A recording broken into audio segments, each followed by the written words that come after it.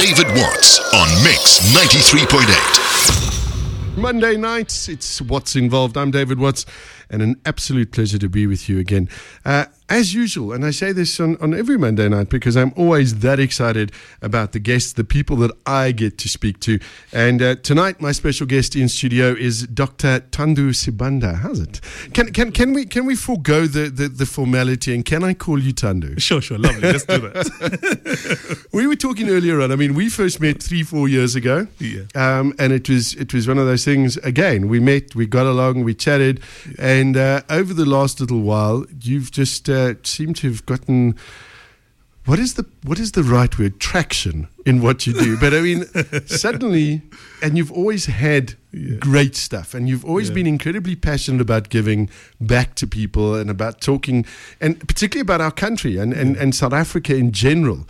And now to see you where you are doing so well, we're going to be talking tonight about the fourth industrial revolution, which is fascinating to me. But before we get there, let's find out a little bit about who Thando is. Sort of, the doctor part fascinates me because I would describe you, am I correct in saying you're a lifelong learner? Yeah, I am. So talk me through it, because I mean, you didn't one day wake up and say, okay, I'm going to put doctor in front of my name and do things. So tell us a little bit. Let's find out who you are. Sure. I guess I've always been a connoisseur of life. Learning fascinates me.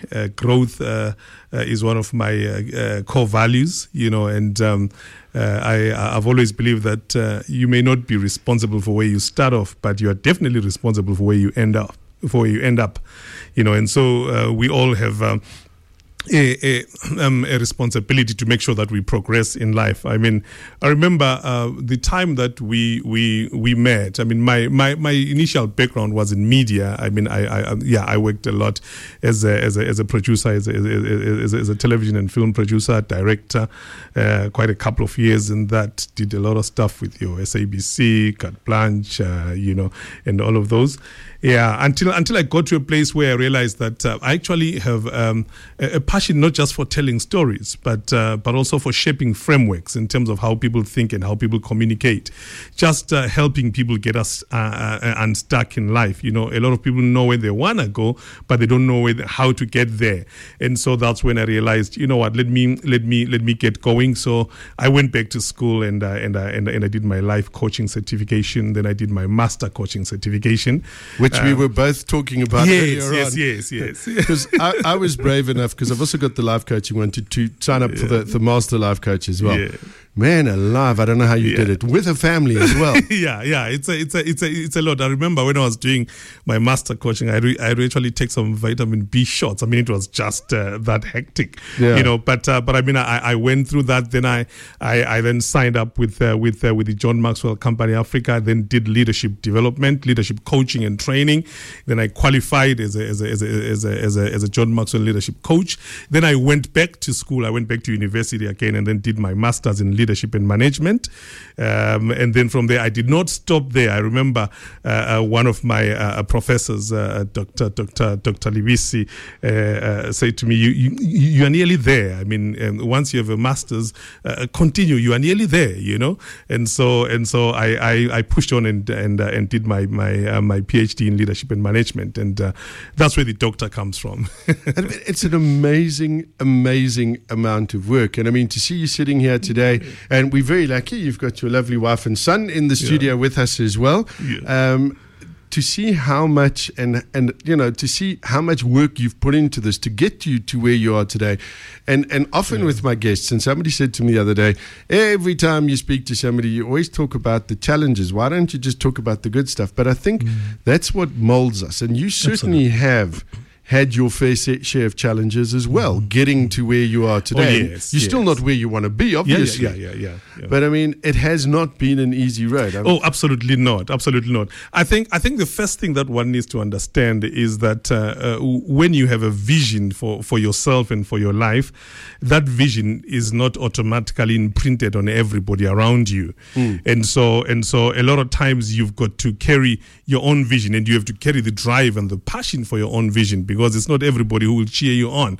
It is not everybody who really believes that you have what it takes to get there, and so those are just some of the things that I've had to contend with, where you thought, well, I can bring value here, and somebody thinks, no, you pretty much cannot, and then you have to pick yourself up and realize that, you know what, I'm so much bigger than anything else, because I can see where I want to go. I carry the drive for my own vision. Yeah. Well, I mean, you and I have both been in a very similar position to that, where in our quest for learning, we were signed up, we were on this whole, we're going to learn. And also at the end of the day, that kind of fizzled out a bit like a damn squid. And I don't know how you felt after the process, but I walked away and I thought, jeez, am I really that bad? I mean, wow, okay. I kind of thought I was all right. And then, and then eventually after a while, I went, no. I'm not going to buy into your beliefs. Right. You were in that instance in exactly the same place. Yes, absolutely. You see, a belief system is very, very powerful. I mean, a belief system, it actually develops like a table, like the legs of a table. It starts off as an idea. Somebody sells you an opinion. Once you buy it, that's leg one. And then if somebody else, say for example, someone say you are very slow, and then you try to eat at home. Mommy says you are slow. You are the last to finish. You go to school. You run with other kids. They say no, you are slow. And then you start working, and your supervisor says you are slow. The moment 3 or 4 people say you are slow, and you start to believe that, it becomes pretty much entrenched in your subconscious mind. And then the challenge is that if you don't give yourself a new narrative, you may end up believing that you are slow, and then that affects everything else you do in life, because it's now a belief system. And so I think it's always very important that when you hit those laws and you find that things are not working out, evolve a very positive narrative for yourself that comes from just a core belief of your greater self. And I think you've hit the nail on the head there, and it's something that I've touched on numerous times, is when people are not at their best, when people make bad decisions, when people end up in bad situations, and we're talking right across the spectrum, it's because of this compelling vision. And I think that's a theme that runs through our country at the moment, is that there are so few people that actually do have this compelling vision about where we can be. We however many years we are now into our democracy, and people are going, oh well, nothing will ever change. But it's not. I mean, what got us to that point in 1994 was that belief, one man's vision that we bought into. Absolutely. So a good place to start, compelling vision. Yes. And then now we're going to move on, and we'll do that in just a little while, to this fourth industrial revolution, which absolutely fascinates me, because I missed the first couple. So to be part of this one, I'm very, very excited about. My special guest in studio with me this evening, Dr Thando Sibanda. We are talking the fourth industrial revolution. Back with you on What's Involved in just a bit. David Watts on Mix 93.8. It is What's Involved. Tonight we're talking to Dr Thando Sibanda, and we're talking the fourth industrial revolution. So let's jump right in. Thando, what on earth is the fourth industrial revolution? Because I don't want to miss this one. Absolutely. I remember Copper Schwabs, the chairperson of the World Economic Forum in Davos, gave it a very interesting, he gave us an interesting explanation. He says, look, we stand on the brink of a technological revolution, much like nothing else we've ever seen before. I mean, in its form, in its scope, and in just the way it is unfolding. Why? Because it's a fusion of technologies. It has a disruption dimension to it, but it also has a fusion of technologies. I mean, pretty much the main thing to understand about the fourth industrial revolution is that we have been evolving. And where we are right now in terms of the revolutions is that we are at a very disruptive, we're in a disruptive age. We're in a very highly advanced age, and we are looking at artificial intelligence. We are looking at quantum computing. It's very interesting, and it has a lot of implications for businesses today. But also, does it, because there are people, and I mean, I am at, let's call it a more mature age these days, and I used to turn around, and then somehow ended up in this whole sort of media electronics business. But I was like, what is this Facebook that people speak of, and this and that and the next thing? Is it something that is literally going to change lives in terms of jobs as well? Because surely with this kind of technology, jobs as we know them are going to become redundant. Oh, absolutely, absolutely. In fact, it has begun to change jobs. In fact, when you look at the whole evolution of it, is that if you remember the first industrial revolution that was in 1760 to 1840, that one was pretty much focusing on the birth of the steam engine using water to mechanize production, and so we saw the factory system being born then, and then we moved on to the second revolution, which was using electrical power to create mass production. That's where we saw pretty much the assembly line coming into play. Pretty much automation coming up. Then we went into the third industrial revolution, which then used electronics and information technology to automate production. Then we actually started seeing amazing things. Your cell phones coming up, super fast technologies, and then came in the fourth industrial revolution, which is a combination of those. And just from the sheer speed of technological advancement and progress, we are actually at a place where a lot of jobs. I mean, who knew there would be an Uber technician, or a cloud technician, cloud computing, quantum cloud computing. So a lot of businesses as we know them. I mean, right now, if you look at AI, I mean, you've got robots that are flipping burgers. I mean, you've got drones delivering pizzas to people's doorsteps and medical supplies. So the world has really changed. This reminds me of a movie. I don't know if you've seen it or heard of it. It's Steven Spielberg's latest one, Ready Player One, where everybody gets into this virtual reality world called the Oasis. And in that you literally see the drones delivering pizza, etc., etc. It's fascinating for me, but it's also terrifying. And I can imagine South Africa is so often being referred to as a third world country. How are we, because this is what you speak on, this is your passion, and you do sort of engage with corporates at a top level on this. Yes. How is South Africa, in your experience, how are we dealing with this? Are we doing what South Africans are famous for and sticking our heads in the sand and hoping it's going to just not affect us? Or are corporates proactive? I mean, I would think to myself now at my age, if I was still in the job market, if I was still an employee, I would find this a very, very scary time. Absolutely. I think one of the key challenges of the fourth industrial revolution, and where we find ourselves as business people and certainly as citizens, is that it's finding and it's hitting a lot of us unexpectedly. If you look at, for example, the education system, I would say that there are major challenges there, because we are still using the traditional system of learning, and we are raising up our children and taking them through a school system that is already redundant as we speak to it.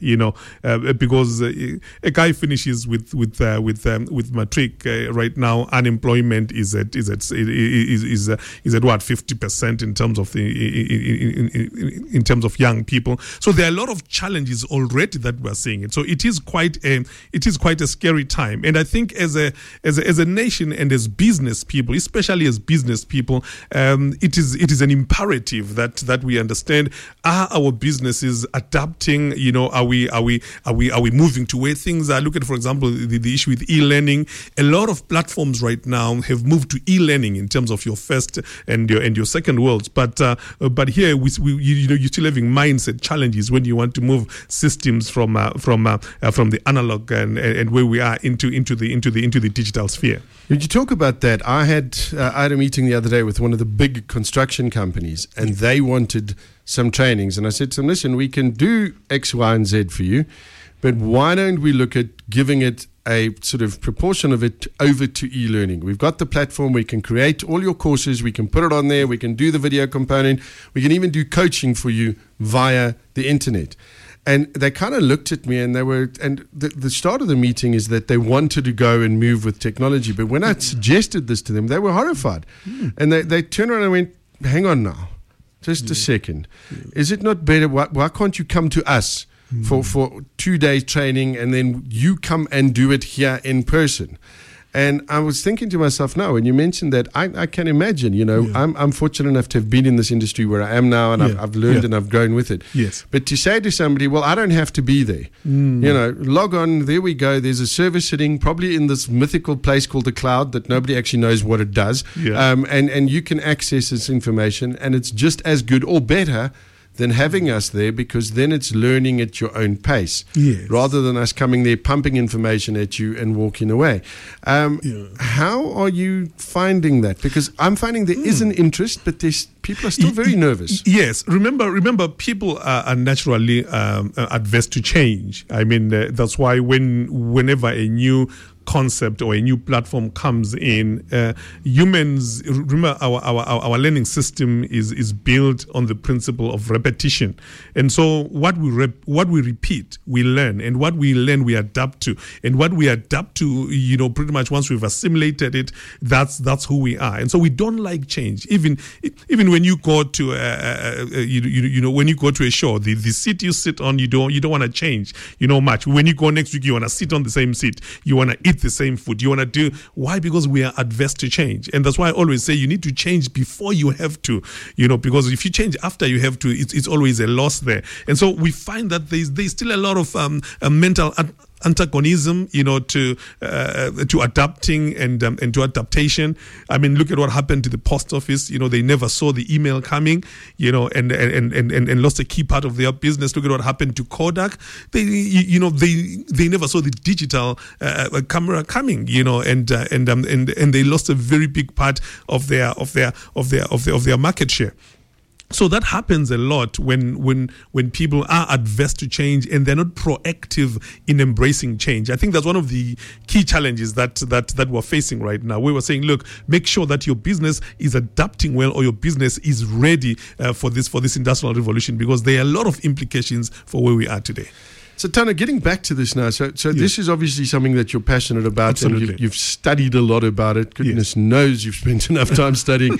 And you speak on this. How, when you go into corporates, how are they responding to this looming fourth industrial revolution? Are they embracing it? Is there some sort of resistance to change? It's more fear than anything else. It's really more fear and concern. But there's definitely a positive appreciation of the fact that it's the sound of inevitability that's coming through. Because the reality is that automation is taking over. Remember when you walked into a bank 5 years ago, there were tellers, or 10 years ago there were all these bank tellers, and now we are using automated teller machines. I mean, when you go into the bank, it's really to pretty much speak to a consultant, but not to stand in a teller's line. And so there is some of that change happening in the background.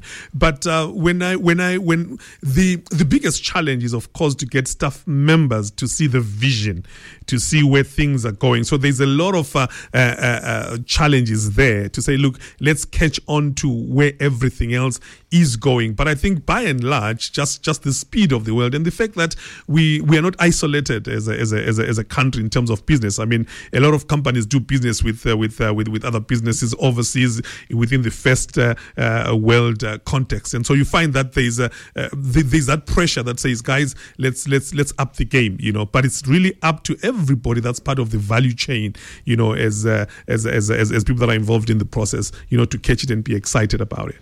Fantastic stuff. My guest in studio, Dr. Thando Sibanda, talking about the fourth industrial revolution. We're going to talk more about that when we come back.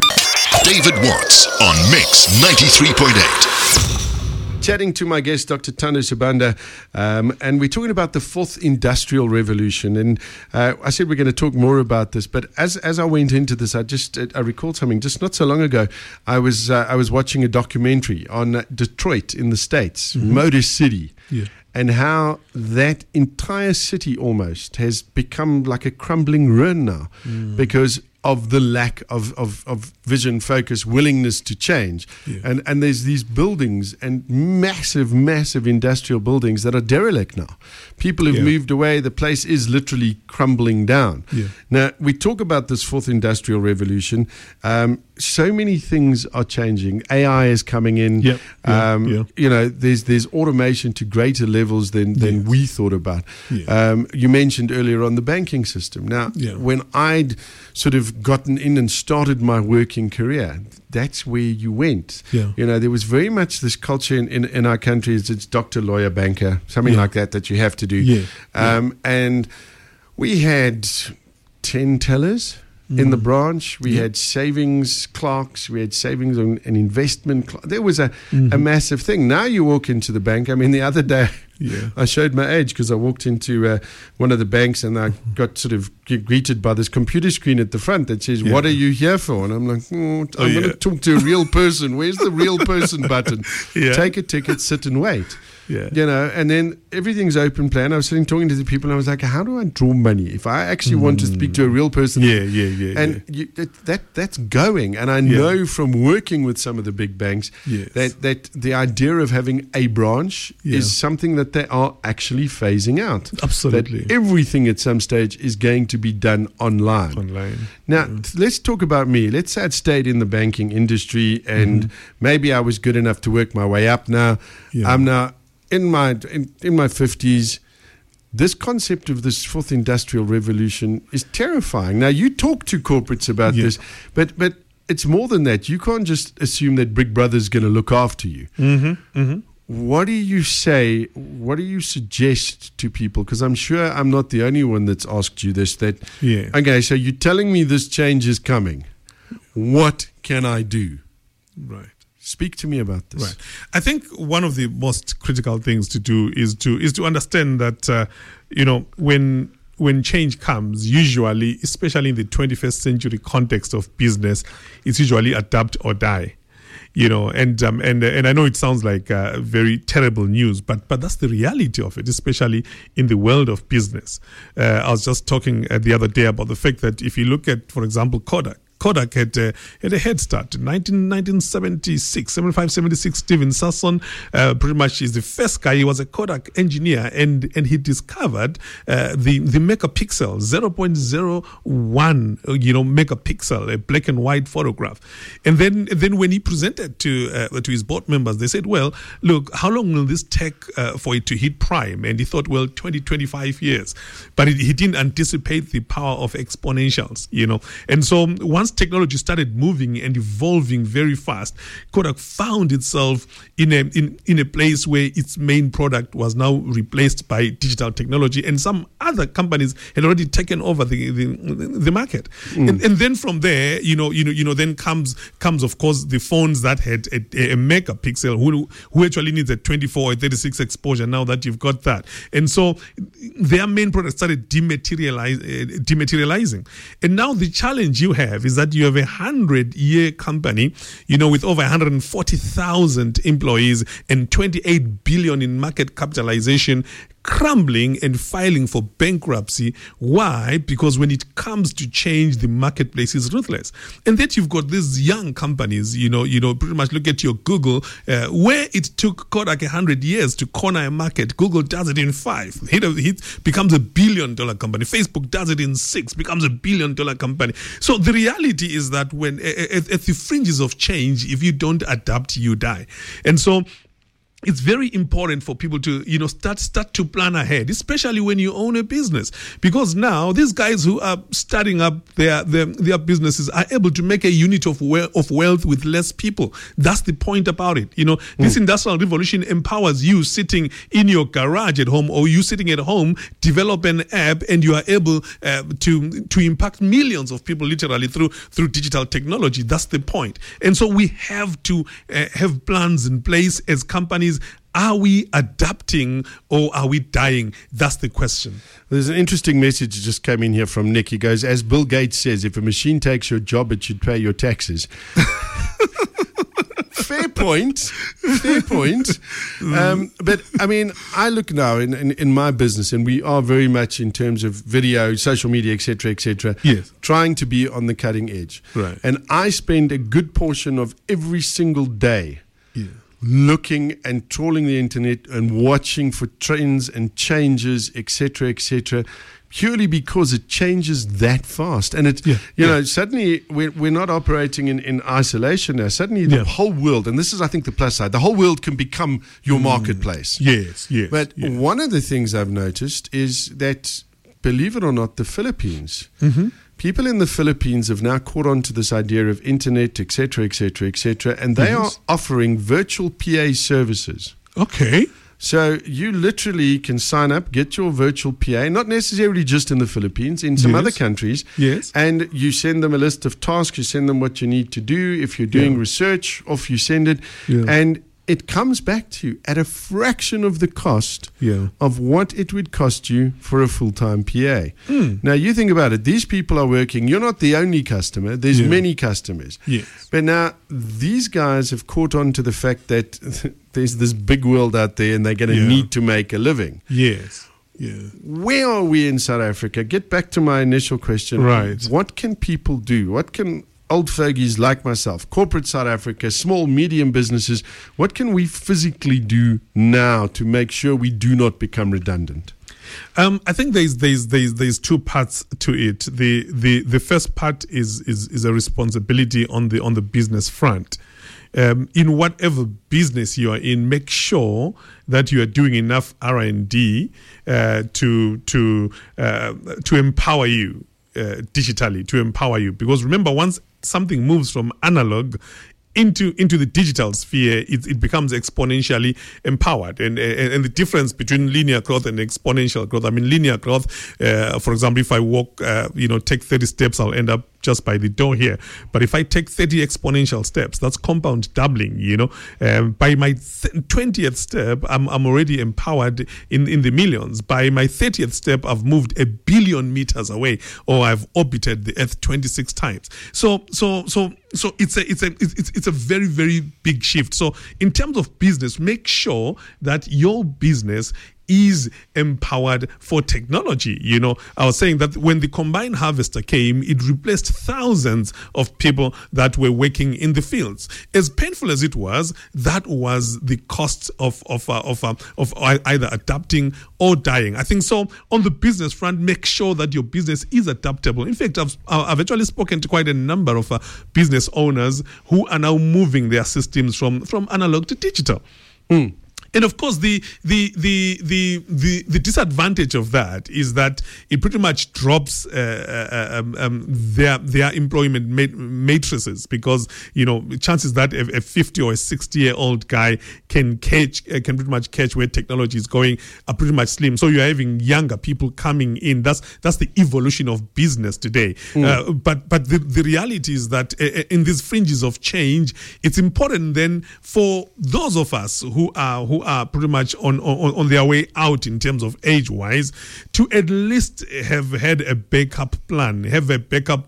Make sure you have saved, make sure that you can invest some money into some of these coming technologies so that there is continuity. But the reality of it is that, you have to teach yourself a new skill in terms of adapting into this world that we are going into. And it's not even just the technology of it in terms of usability, but a lot of this technology that's coming gives everybody an opportunity to be an entrepreneur, learn a new skill, develop an app, make sure your services are available online.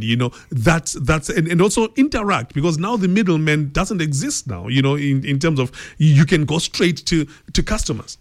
We found that as well. And in my business, it's essentially we do, I suppose the core of it could be digital content creation, whether it be the e-learning platforms, whatever the case may be. And I've noticed there are people in South Africa now that are starting to they're wanting to take this leap. We're getting more and more business where guys are saying to us, listen, can you help me create an app? Can you help me do this? Right. Can you do some video content for me? Can you help me? Because I don't understand about the power of the social media thing. And so on the one hand, I get that. On the other, when we talk to people, some of them go, "Yeah, social media rubbish. We don't need that. This we don't need it. We don't need it." And those are the kind of people that are. This is where this adapt or die is coming in, because if you don't, and I was one of those naysayers. I'm now a convert, but I was one of those ones. Social media rubbish. What do you need this for? What do you need that for? But I've seen this change coming. True. And it's coming like a tidal wave. Yeah. Another message just in. So I'll read it out and then we'll answer the question at the end. It goes, hi, I'm a master's student about to start my proposal phase, and it's based around the fourth industrial revolution. How do I get in touch with your guest? That's Sherry Lee. I tell you what, Sherry Lee, I'll give you Thando's details at the end of the show. We'll give them all out. You can contact Thando directly. I'll give up my email address. So if you don't get either one of the two, you will have one. I can also put you in touch with Thando as well. So now you consult, you speak on this, but now you're also about to be an author. Oh, yes. So let's talk a little bit about being an author, because this is also very much part of this fourth industrial revolution about the digitizing of everything. Because in the old days, you would have to write your book. Yes. Yes, you could use a word processor, but then you would have to find a publisher, and you would literally have to travel around town and go to all of these. And if somebody eventually decided maybe your book was good enough, or oh shame, they felt sorry for you, they'd give you a chance. That doesn't happen anymore. Yeah, no. So talk to me about writing your book.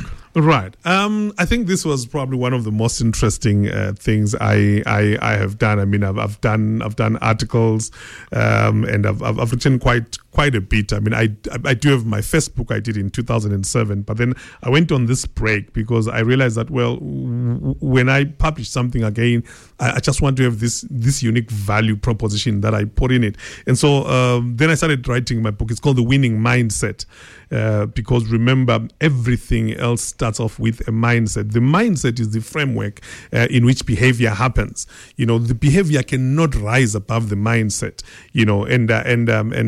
And the whole concept is that your mindset determines how you act. And so if authentic change will happen, it must first of all happen in the mindset, because winning is first a mind thing before it becomes an action thing. And so in that book, I speak about what does it take to have a winning mindset. What types of mindsets are there?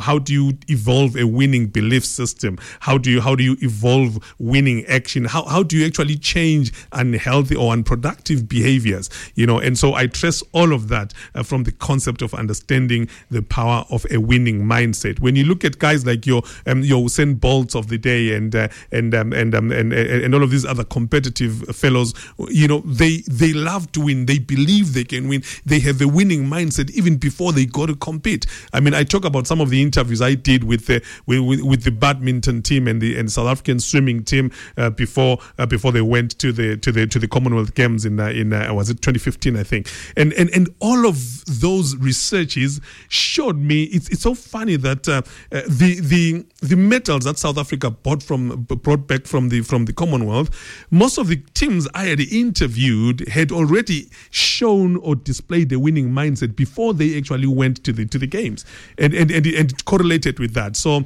that's what my book is all about. Yeah. So I mean, who was it? Was it Henry Ford that said whether you believe you can or you believe you can't, you right?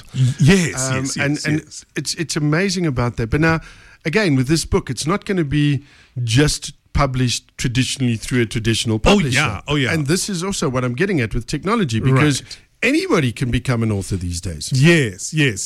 Now, the tools, again, the Industrial Revolution has given us the tools. There is nothing that you cannot outsource that you don't have. So in the olden days, you needed a printing press. You needed somebody to believe in your idea. And remember, they are getting thousands of these manuscripts and requests to publish. And chances that yours can get picked up are somewhere between slim and none in most cases. And so. But what technology has done is that it has given us the ability. Now I pretty much write wherever I am. Sometimes I make notes on my phone and I email them to myself. Then when I get home, I simply import them onto my laptop, and then after writing, even in terms of publishing itself, you do self-publishing. When you do self-publishing, you own all the rights to your material. You pretty much determine where the book goes. Yes, you do apply for an ISBN number and get everything else sorted out legally so that the IP is legally yours. But now you are able, and then make it available online, make it available Barnes and Noble, Kindle, and all of these lovely platforms where now just on my iPad I can have 6,000-7,000 books. Now that's the power of technology, and everyone is empowered. And it's a wonderful technology. Everybody says that everybody's got at least one book in them. I haven't found my book yet. There's been a lot of attempts at it, but I haven't found it yet. I can help you. I coach people on how to write books. Well, there we go. Now we can talk. But it's that technology. I can sit at my home on the weekends whenever I need to, and I can write. And you talk about outsourcing. Yes. You know how much of the stuff is. You talk about writing a book. You can outsource your book as it is. You've now written it. Yes. You can outsource it. You can send it to somebody and say, listen, here it is. How much will you charge me to edit this book? Absolutely. And people can do it. I mean, things like Fiverr. Yes. Massive business internationally. Yep. I don't know how many people in South Africa are making use of that, but Fiverr, Upwork is another brilliant website for those kind of things. Yes. You can find somebody to do almost anything. Yeah. The thing that troubles me, and which is why I'm glad we've had a chat about this, is fine, but I'd much rather send my digital work, anything like that, my video editing, etc., I'd much rather send it to somebody in South Africa rather than Indonesia, the Philippines. India's massive at the moment for this kind of stuff. It is. It's huge. It's huge. And you can see how the Indians have sort of bought into this concept, and they're now outsourcing left, right, and center. Yeah. Be prepared to do the work somebody else isn't prepared to do, and be prepared to do it for a lesser amount. Yeah. We had a case. Somebody wanted us to do a whole course for them and to film it, and it was going to be, they wanted us to put on. It was based on NLP and motivation, and it was in terms of fitness and weight loss. Yes. When we did the quote for them, they turned around and went, oh, no, it's too expensive. We're going to use Fiverr. And here's my but. Do your homework first, because the lady paid a lot of money and then eventually ended up coming back to us going, whoops, sorry. Yeah. So it is, and it's like anything. Due diligence is what counts. Is necessary, absolutely. Look at track work. Look at records. There's people that'll write articles for you. But are they going to be using a piece of software that's just going to take stuff off the net and spin an article for you, or are they doing the real deal? So there's a lot of challenges there. Your book, you're saying you're launching when? The Winning Mindset. It will be available next month around my birthday on the 27th of August. That's when we are launching it out, and so it will come out in pretty much e-versions and as well as hard copies. Can we get it from your website? Yes, absolutely. My website, thandospeaks.com. Okay, Sherry Lee, are you paying attention here? Okay, this is how you get hold of my guest today, Dr. Thando Sibanda. Thando Speaks, THANDO Speaks, all one word, .com. That's it. We're out of time. Wow, it's very short. Very short. It's insane. We're gonna have to bring you back at some stage. Sure, thanks. But if you'd like to get hold of Thando, maybe you'd like to talk to him about your business. I know, and I'm going to put words in your mouth now. Sure. I know a lot of times the guys that I get in here are speakers and they are professionals. They consult only at the highest level. You are, however, happy to help the likes of me, the small business, the guys that are starting out, somebody that just has a question. I know you to be somebody that will answer those questions. Oh, absolutely. So there we go. If you need to get hold of me, it's david@what'sinvolved.com. What's Involved spelled WATTSINVOLVED. I have to make that distinction because for all of my digital knowledge, when I decided on my business name, which is a play on my surname, and I thought it was very clever, I never realized that people are going to go, what's WHATS? So I have to be very One of those digital mistakes you don't want to make. Absolutely. Anyway, Thando, thank you so much for coming in and having a chat to us. It's been an absolute pleasure and a privilege having a chat to you tonight. ThandoSpeaks.com. Thando will be more than happy to help you. Book coming out. I think maybe we'll get you back when you do the book launch. Sure. Thank you. It's the only thing that makes sense. Thank you so much. From my side, one more thing. Thank you for listening. I do appreciate it. Any feedback as well, please mail me, david@what'sinvolved.com. David Watts on Mix 93.8.